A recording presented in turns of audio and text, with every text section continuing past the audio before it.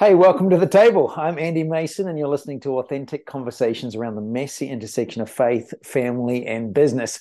And I've got a confession for you this week. Now, I was in Texas last week and got a speeding ticket for the first time in a long time. And this is not about that. Yes, I was caught going over the limit, but this is a completely different confession. This is something that I've become aware of this year, that if I don't get right, I will sabotage what the Lord has got for me to step into. Many are called, few are chosen. That's Matthew 22. And I've become aware that some of my awkwardness, inadequacies, sense of feeling of unworthiness of what the Lord is calling us into is actually, if I will not fully embrace who He says I am, I'll never step into what He is calling us, commissioning us, and clothing us to step into. So what I'm going to do is tell you a little story about what's happening, what the Lord is convicting me about, and my full confession to you, and then how this relates to you and what I believe is happening this year. So number one is what's happening. Well, in the last month, I'm seeing significant increase on every side. I mean, this podcast that you're listening to has gone up over 40% this month above any other month in the history of doing this. Like, that's just a significant jump, but there's nothing that we are doing differently. We're not marketing differently. We're not changing the subject. I'm doing exactly what we've been doing for the last decade, but something has suddenly jumped up. In addition to that, we've just come back from two significant cities where we've been ministering to business leaders of leaders.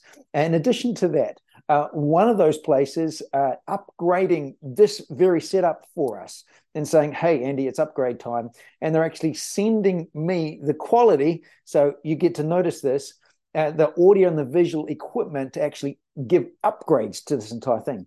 Not only that, but I'm just back from Harrisburg, where we were in a studio recording Kingdom Business sessions that are going to be heading to Brazil.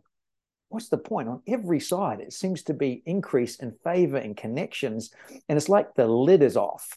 Not only that, but in our weekly live calls with the Heaven and Business community, one of the things that's been highlighted is Exodus 33. Verse 1 says, get going. Verse 14 says, I will go with you. God's saying, it's time. You've been around this mountain long enough. You've camped here. You've got what you need. Now get going, and I will go with you. And Moses says, well, if you're not going with us, I'm not going. And God says, I will go with you. And that's the distinguishing factor. That's the one thing that separates us from anybody else on the planet. So what's the problem? Well, I get back, and last week I'm talking to a friend, Blake, in Portland, Oregon, and him and I were talking, and I'm telling him what's happening, and then he catches me minimizing, joking, kind of just like being familiar with, but in a sense of drawing back from the things that God is doing. Now, why is that? This because I feel uncomfortable. And it's like, why, God? I can't, I'm not doing anything different. Why would you do this with me? If I look at who I am and where I've come from, and if I focus on my inadequacies, insecurities, and fears, then I literally will draw back and say, I'm just a small town country boy from a small town nation called New Zealand, a long, long way away. What am I doing here? And what I will continue to do is I'm actually sabotaging the very thing that God is trying to give us, to call us into, to commission us, to clothe us, and call us to step into by focusing on myself. Now, the opposite is also true. If I focus the other side and like, look how awesome I am, look what I'm doing, look what's going on, how awesome I am, what I have done, that's the same thing. It's focusing on yourself, and you'll sabotage yourself because of pride. I wasn't doing that. I was on the other side, which is exactly the same. It's just the reverse. It's called false humility. It's actually drawing back, hiding. And the word that hit me to the core was despising the glory of God on your life. Isaiah 55:5 says this, and it's this life verse that God has highlighted again. If you listen back to previous episodes, you'll hear me talking about this scripture that God highlighted and brought back to the fore at the end of last year. And it says this: you will summon nations you do not know, and people that do not know you will hasten to you, because talking God, has glorified you. Now, if I just say that in what he's saying to me, what I'm seeing around is that people that I do not know, favor, leaders of leaders, business communities, significant people are being drawn to what we are doing. Why? Because God has glorified me. Now, even telling you that, it feels really awkward in saying that. But this is where I get to. If I focus on me and who I am, rather than this is what God has done and what God has chosen to do, and who am I to stop him, I can sabotage what God is wanting to lead us into if I do not fully embrace who he has called us to be. To do that humbly, to do that diligently. It's not an excuse for laziness or inadequacy or getting sloppy. It's actually a commitment to being excellent in all that I do, but recognize it is God who causes us to increase. Psalm 44, I don't trust in my sword to win the battle. It's God who brings me the victory. But I still have a sword, and I know how to sharpen it, and I know how to do what I need to do with the implements or the tools that he's given me to use. And so as I'm talking to my friend Blake and getting convicted, and he's like driving it in because, hey, Blake, you're working through the same thing, then I'm reminded of a parable. And this is a parable where Jesus is illustrating the kingdom of heaven. And he says it's like a wedding feast. And the king sends out the invitation or reminder to those who were invited.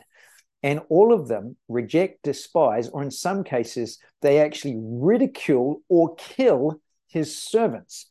The king's then furious, and the murderers he destroys, it burns down their city. And then he compels, or he sends his servants to go out into the street corners. What do you find on the street corner? Well, it's certain professions camp on a street corner, certain people with signboards selling pizza. It's like that's what you find on a street corner. And also the highways and the byways, people going about their way. He sends out these invitations to those that thought they were initially excluded, and then compels them to come. And they all come to the wedding feast. They're all there, and they're wearing a wedding garment. That's the only condition of the king, is that you wear what he has given you in order to step into the place that he's positioned you. Otherwise, the king comes and inspects, walks into this banquet feast, and sees that one man is not wearing the wedding clothes. Now, it doesn't say why. And I've always looked at that and thought, yeah, I'd never be like that, the stupid clown, like the arrogant, proud person that, no. What if that's me, that I'm not wearing the wedding clothes because it feels uncomfortable? I'm not used to wearing that kind of clothes. It's really, really fancy. Whatever it may be, all of these different reasons. People have told me that you shouldn't be wearing that kind of clothes. Leaders, people I respect, I can walk through all kinds of reasons and excuses why I don't deserve it, earn it, qualify for it, whatever that may be.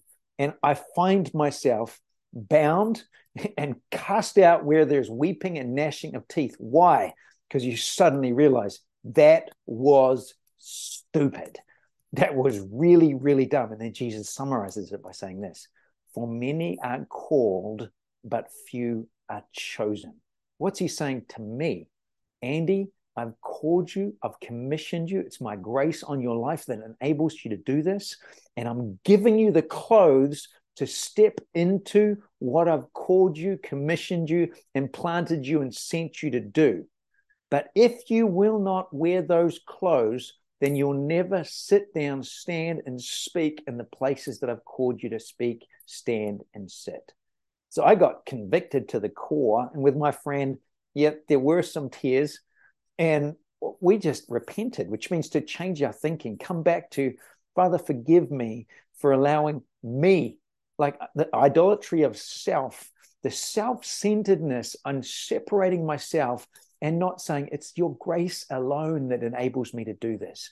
to build this business, to expand in these areas, to grow in whatever it may be that you're putting your hand to. For me, it was my inadequacies and over attentiveness to my fears, failures, and where I've come from, and the fear of, what if I screw it up? Well, he's the good shepherd, and he leads and guides better than you know. What if you trusted more of his ability than your own? It's what he made possible and available and made to happen because he knew that you couldn't in your own ability. So what do I do instead? You fill that gap with gratitude. Jesus, thank you that you knew I couldn't do this. You've called me to do things that are impossible. Even Jesus himself says, of myself, I can do nothing. But with God, there's nothing I cannot do. Goes right back to the beginning. Adam and Eve in a garden, clothed with the very presence of God. That is his plan all along, that he is my life, my significance, my source, my satisfaction, my security. He's the one that enables to do this. I work my craft, I become excellent at what I do, but it is his grace and power that enables me to do so much more that I can ask, think, or imagine, and then I get to walk with him and host his presence. That is the distinguishing factor. If I will embrace what he has given me, you will summon nations you do not know. People that do not know you will hasten to you because the Lord God of hosts, of armies of angels, the God of all creation, he has glorified you. He's the one that's clothed you with himself, that makes you look way better than you know you are. But if I don't embrace that and walk in that and worship, because acknowledging who he is, I'll never fully step into what he has for us. So what's the point for you? You're in the same place. I guarantee that there's people all around us. You're either in preparation for this, or you're at the verge of stepping into an upgrade, a significant increase. I believe it's actually a spiritual awakening that we're seeing happen. But if you and I will not fully embrace everything God's called us to be, we'll never fully enter and engage with the things he's inviting us into. So I want to challenge you and invite you to repent. Actually, don't just do that with me right now on this. Find somebody that you can walk with and actually acknowledge them, just like I am with you, except someone that you're walking with, like I had Blake. It's like, and I've got somebody to call one another to account. Actually, we've got just right over here. Let me just reach down and grab you. See this? This is called a baseball bat, and it's got the name of some friends on it. These are covenant friends that I have. And the Bible says, faithful are the wounds of a friend. I've literally got 5 people that I walk in friendship and connection with, and we're covenant. We call it a baseball covenant, to call one another to our greatness. And the deal is, because we're so visionary, headstrong, sometimes you need to be hit around the head with a baseball bat. Now, it is a metaphor. It is not for real. But we wanted to get this to remind ourselves, I must have people in my life that I trust them more than I trust myself, that I believe they truly care for me, and that they'll tell me the truth, just like my friend did this last week. So what about you? What will you do? And if this has been of value for you and you want to walk and grow in a community that is going after all that God has given us and called us into in our places of work, to partner with God in our place of work, you will never do that unless you fully embrace who he has called you to be and his identity, who he says you are. That when you do that, and you do that in community and engage in the well-being of your city, then nothing will be too difficult for you.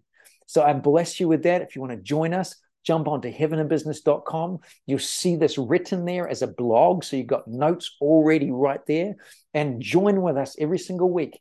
And that we're going after this together, hearing stories of what God is doing and engaging in the well-being of our city. Check out heavenandbusiness.com/free-trial and let us grow together. Have a great week.